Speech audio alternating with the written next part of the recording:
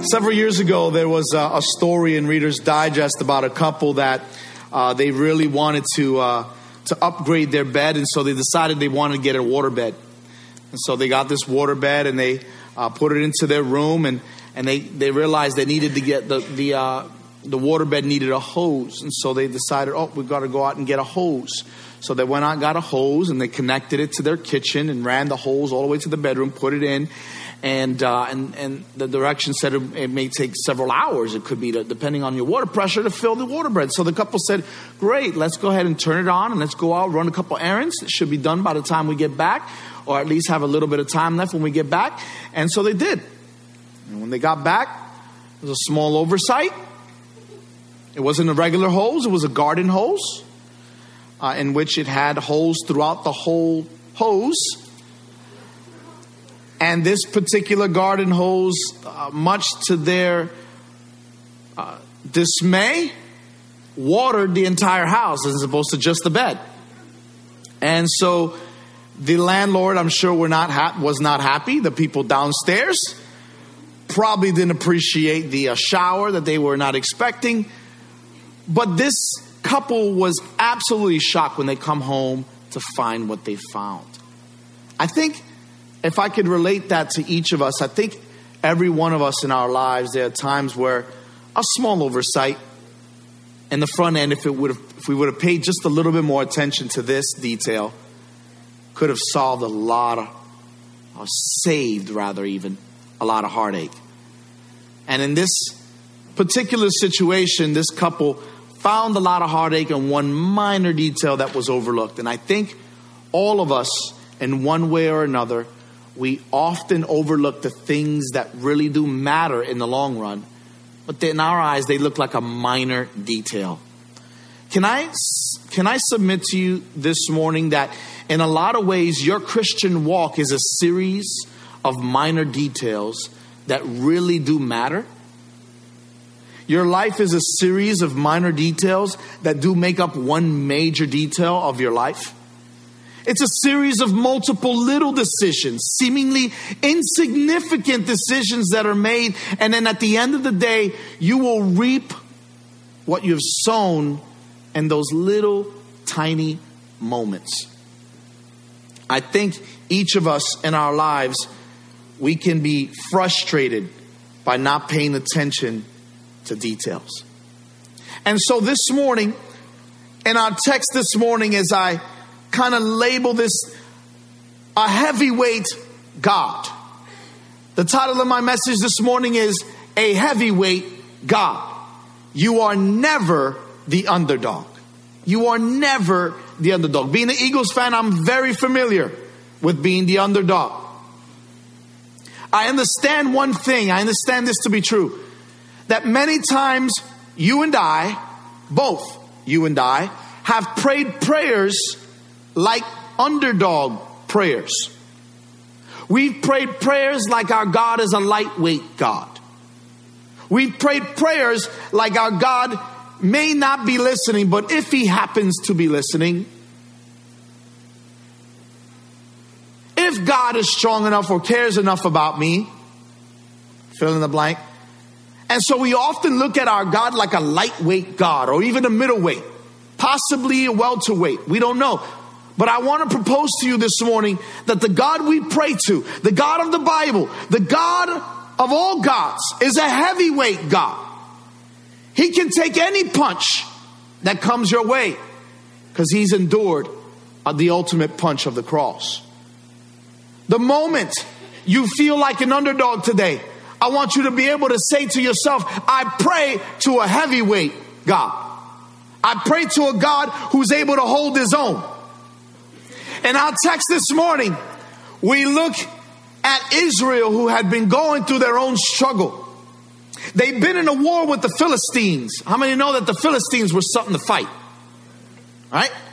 They were something to fight, and Israel had been guilty at this point of walking away. Look at me. Not turning their back on God for just a moment. They literally walked away at this point from God. They really didn't want much to do with God. And that is a very important part you need to understand this morning. They not just walked away from God, but began to deliberately disobey God.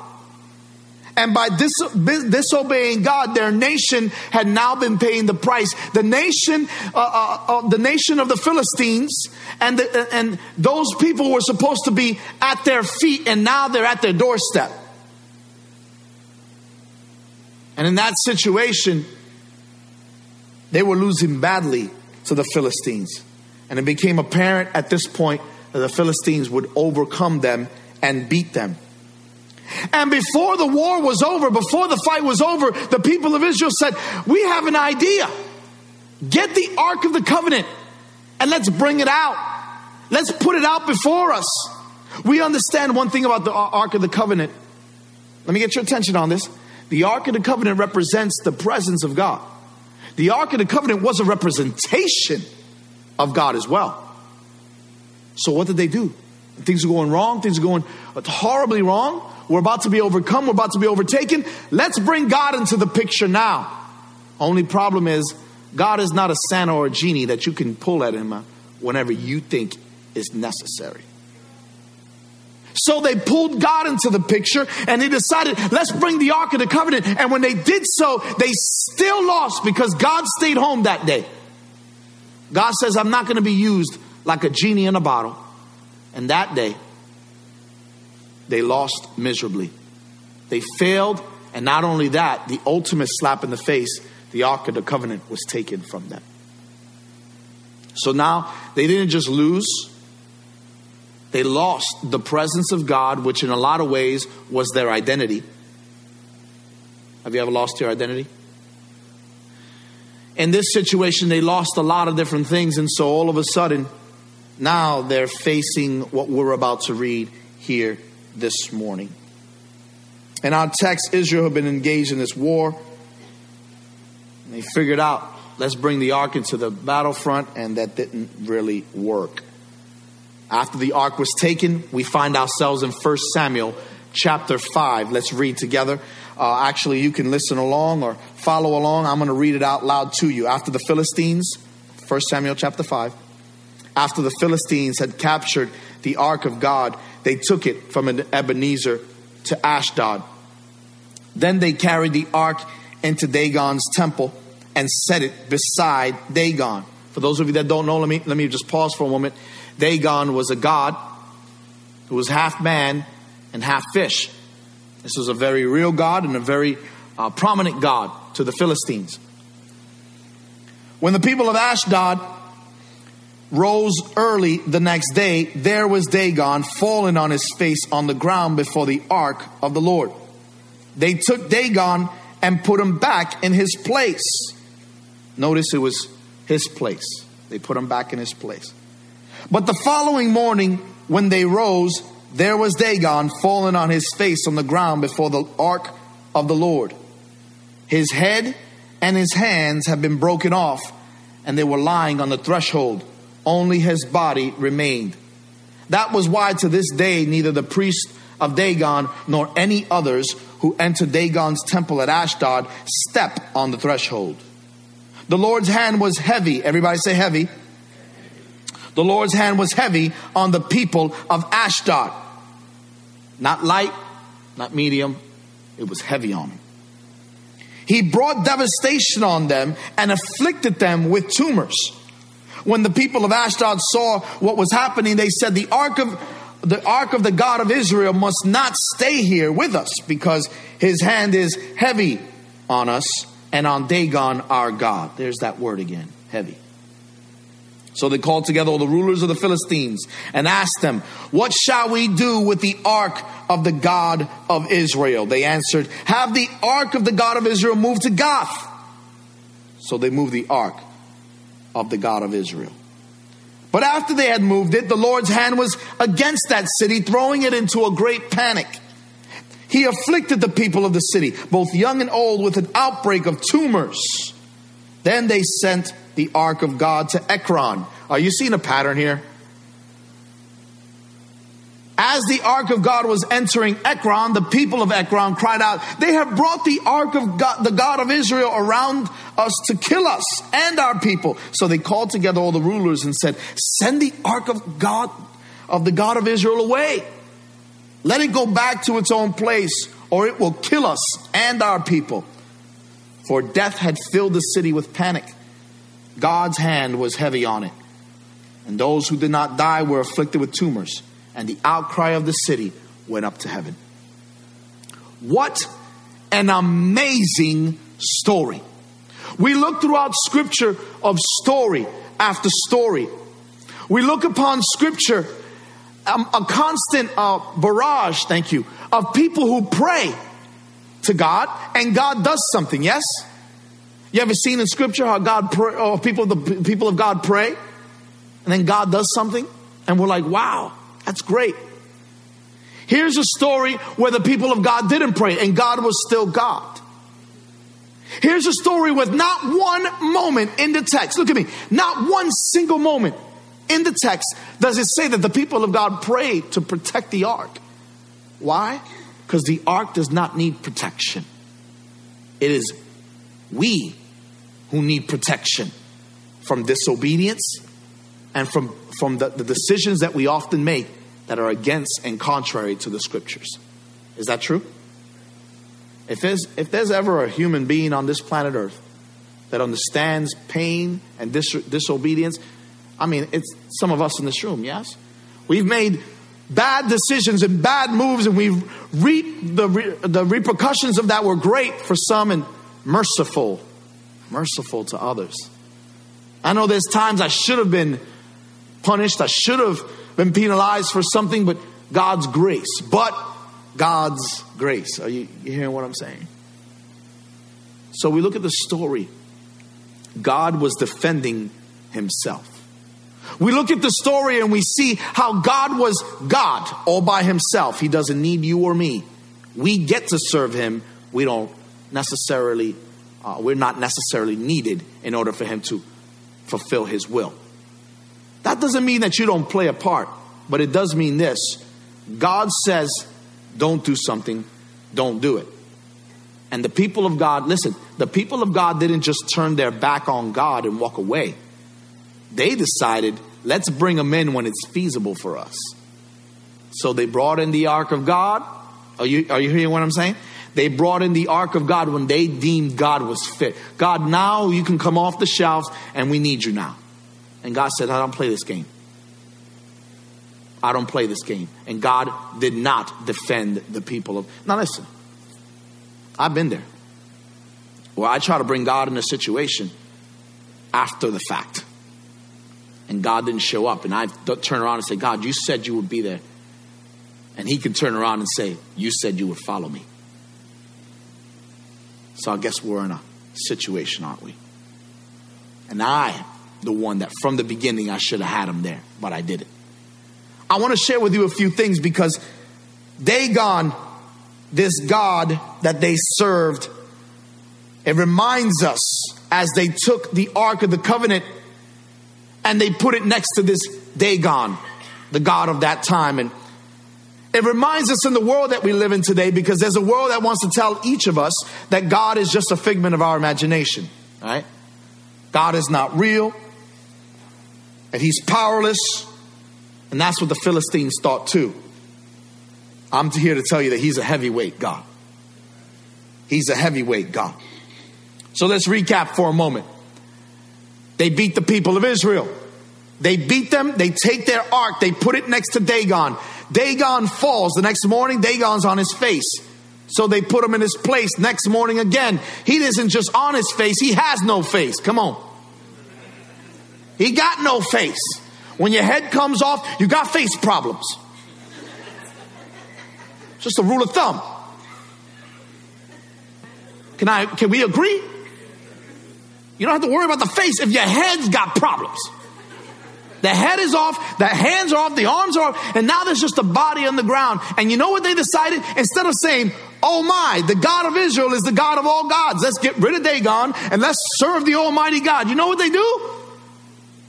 They say, let's ship him off because this is terribly inconvenient. I paid a lot for that statue. Right? Instead of identifying that for a moment, your God ain't real, your God ain't holding his own, They decided to ship him away. This is terribly inconvenient. You broke my God. How dare you? You ever had someone come to your house and break your stuff? Yeah? Some of y'all went through that this past holiday. Relatives coming in, breaking stuff, then they leave. You broke my God. Now look what you did. Instead of turning to God, what do? They turn God away. See, when you go through trials, look at me. You could turn to God or you could turn God away. And I think all of us have been guilty at one time or another, feeling inconvenienced, so we turn God away because it's going to affect the way we live. And God says, I'm not going to have that. And all of a sudden they were inflicted with tumors. They turned it to somebody else and, this is a little too much for us to handle. Let's pass it to the next city.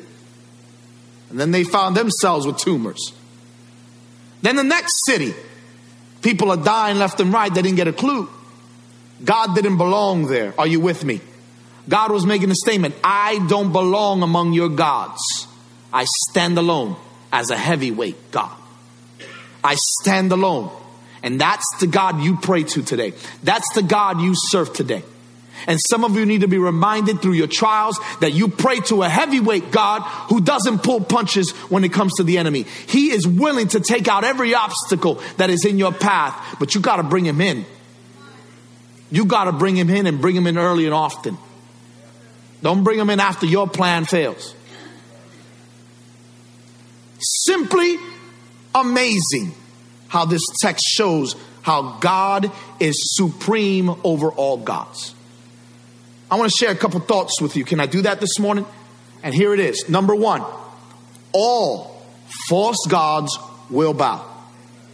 All false gods will bow. And if I can add this, number one, that is lowercase g, because there is one supreme God over all, and that is the Lord God of Abraham, Isaac, Jacob, and of me. And he's the God of yours too. But that's number one. Lowercase g is very important. But not only that, not only will all the gods bow, but every knee will bow and every tongue will confess one day that Jesus Christ is Lord to the glory of God the Father. The question is not will you bow? The question is when will you bow? And will it matter? Will it matter? Oh, it matters. It matters if you do it now and it matters if you do it later. But you'll be forced then because his supremeship, the supreme God that he is, will show and you will have to bow. Today, you can make a choice to bow.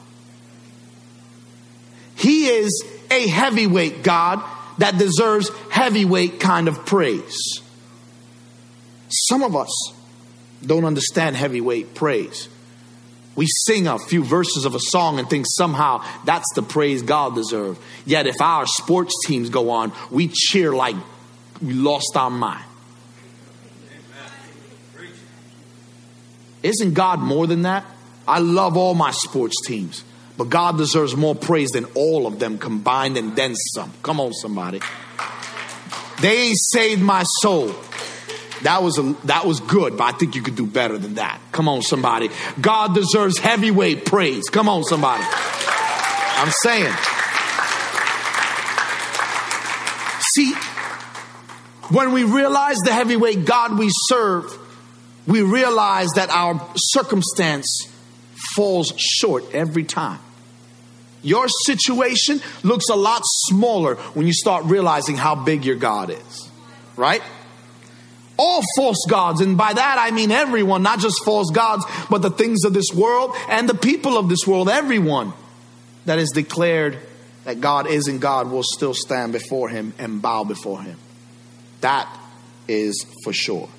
In a bit of irony, when I say this, all false gods will bow. In a bit of irony, one of the most famous followers that follow this Dagon God, anybody know his name? He was pretty important champion for the Philistines. His name was Goliath. Thank you.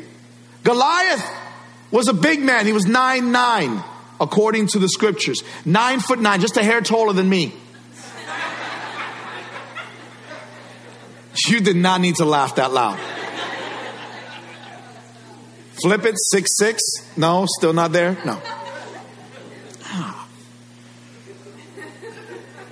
But Goliath shared the same fate. Here Dagon, years prior, lost his head. Later, down the line, another time God showed off. Goliath too lost his head. And both to the Lord God Almighty. The heavyweight God. Not a lightweight. Not a quick, fast, in a hurry lightweight. My God is a heavyweight God. He landed on his face as well, because he squared up against the Lord God of Israel. See, when God had finished with Dagon, he started on Ashdod and plagued them. And this trophy of war that it seemed to be the Ark of the Covenant now has become a pest. They shifted it from city to city until they finally surrendered and said, send it back. Send it back. Some of you had neighbors' kids come over your house and you said the same thing. Send it back. Send it back.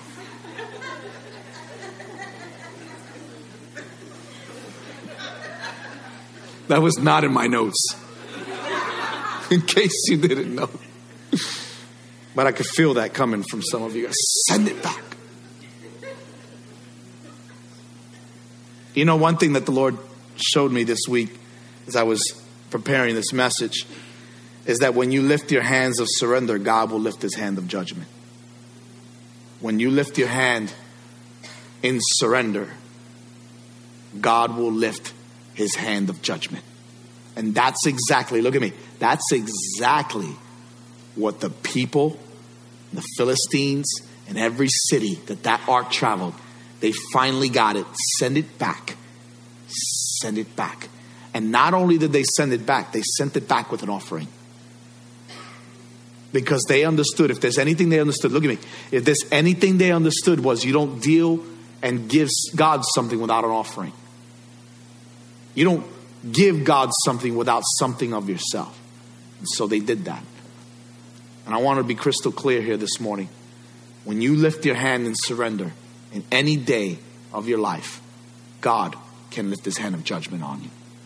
And you think for a moment, well, who says, why do I have judgment on me? Well, I want to make this clear that the people of God often do the same thing that the people of Israel did. They bring God in late in the game and expect him to deliver. How many times did we do that? How many times did you do that? How many times did we bring God in late and expected him to bail us out? The great bailout of 2018. God, now I need you to help me in my marriage. Sure, I went out of my marriage. Sure, I did all these problems with my finances. Sure, I did all these things. Sure, I did that. I need you now. And God says, that's great that you need me now. But that doesn't mean that you don't suffer consequences of all the things that you've been through. And they lost the ark. When you lost God's presence, you lost it all, friend. They lost the ark.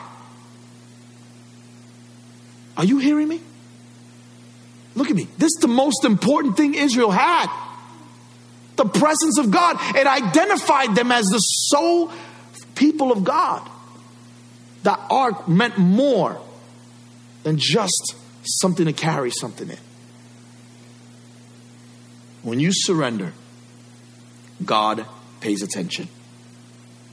Another sign that he's a heavyweight God. The God you serve today, I want to remind you. The God you prayed to just a few moments ago. The God you sang songs to just a few moments ago. He's a heavyweight God. He's a heavyweight God. One thing that the enemies of God need to be reminded of is that when he's not in his rightful place, he will let people know. They put him like a trophy next to Dagon, like it's some way, shape, or form. He is Dagon's trophy. And Dagon was no more. And I want to tell you today, stop putting him amongst your gods.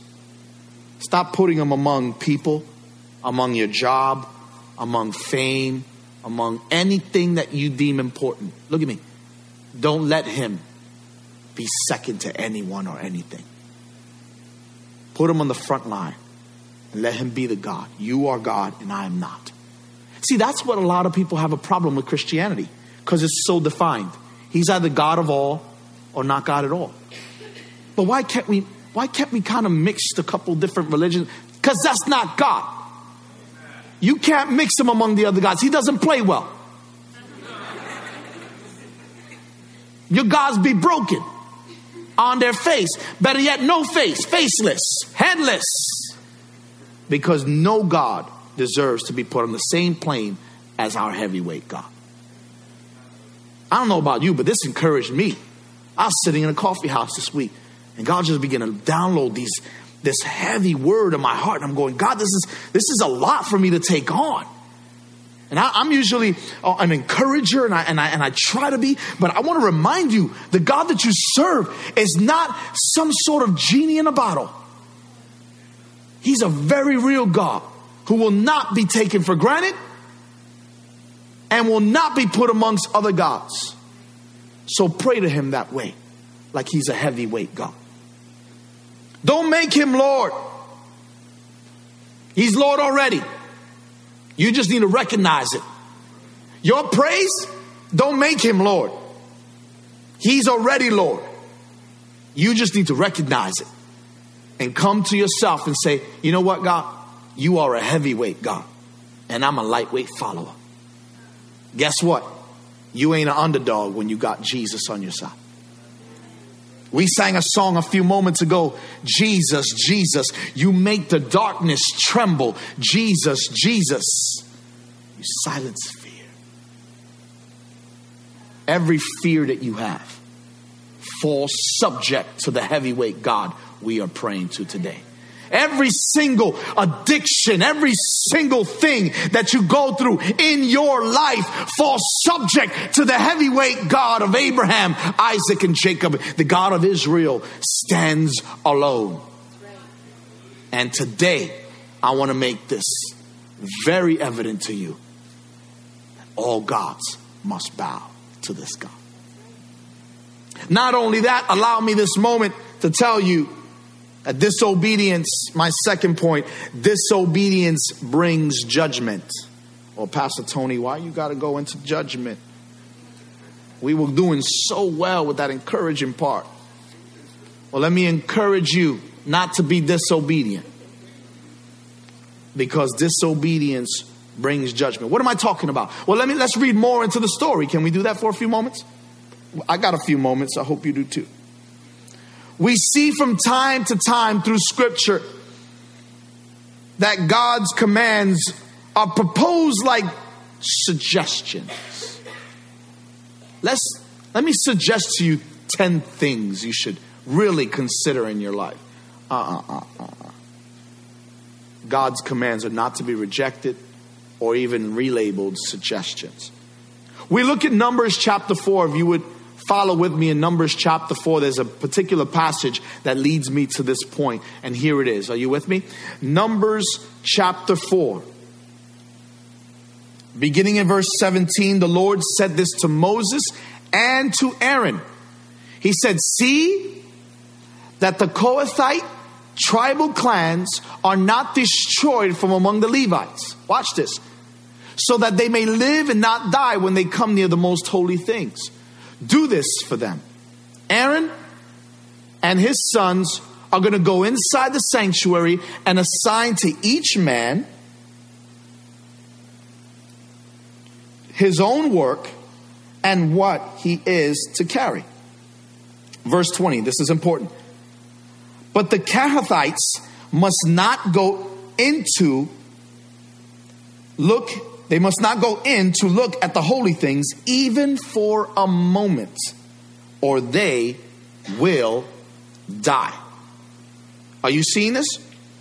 So the things that are holy, the things that God says don't look at, the things that God says don't you put your eyes to, you don't.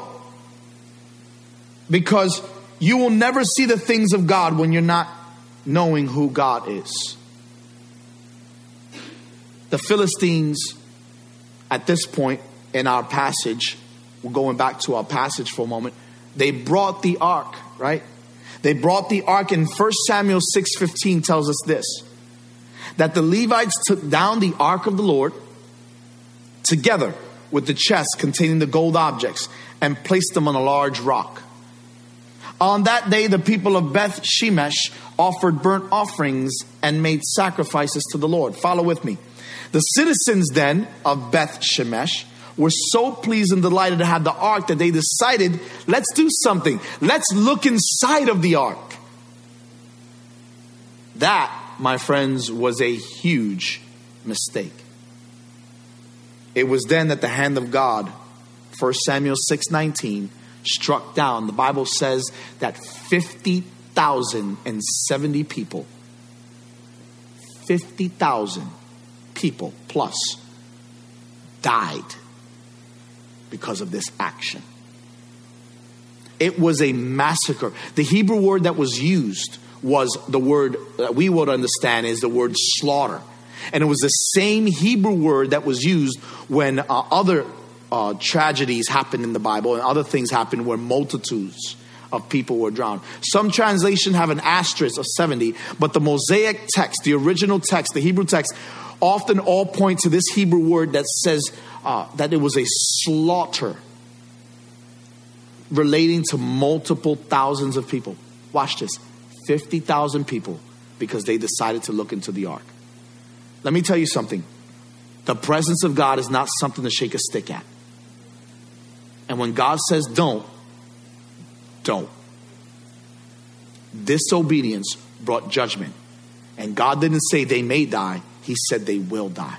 Because when you set your unholy eyes on holy things without God's permission, that's the heavyweight God we're talking about today. Now you say, well, Pastor Tony, we're under grace. Absolutely. I don't believe for a moment that God will necessarily just do that here today. But I do believe something. I do believe that if God said no, no is no. And the people did not understand that. And they looked, and many, many died that day. And so much that people were upset. This upset so many people. And they said, you know what? David, when they finally got it back, they finally realized that this is where it belonged. The Philistines did not deserve or need that ark in their lives.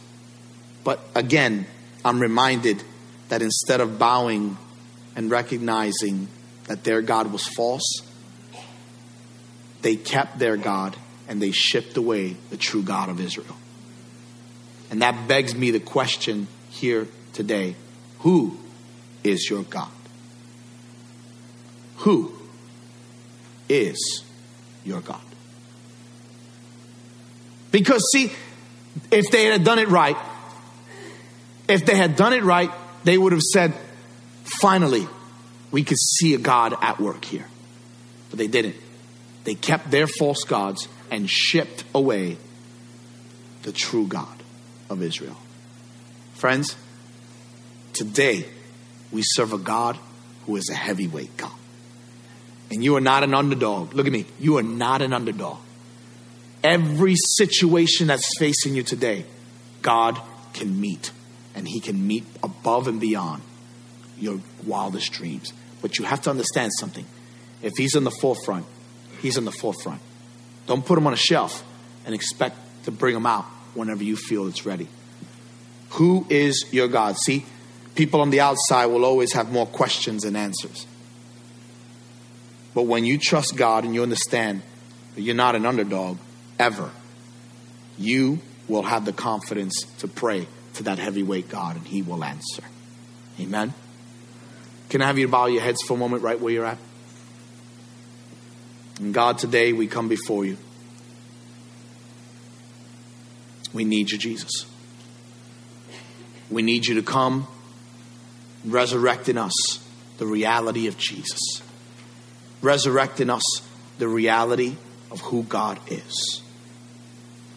Lord, we're thankful today that we don't serve a lightweight God or a middleweight God. We serve a heavyweight God whose hand is heavy upon the enemy. And God, today we're so thankful that we have an ally in you to fight our battles. The battles that we can't face, oh God, help us to surrender them to you.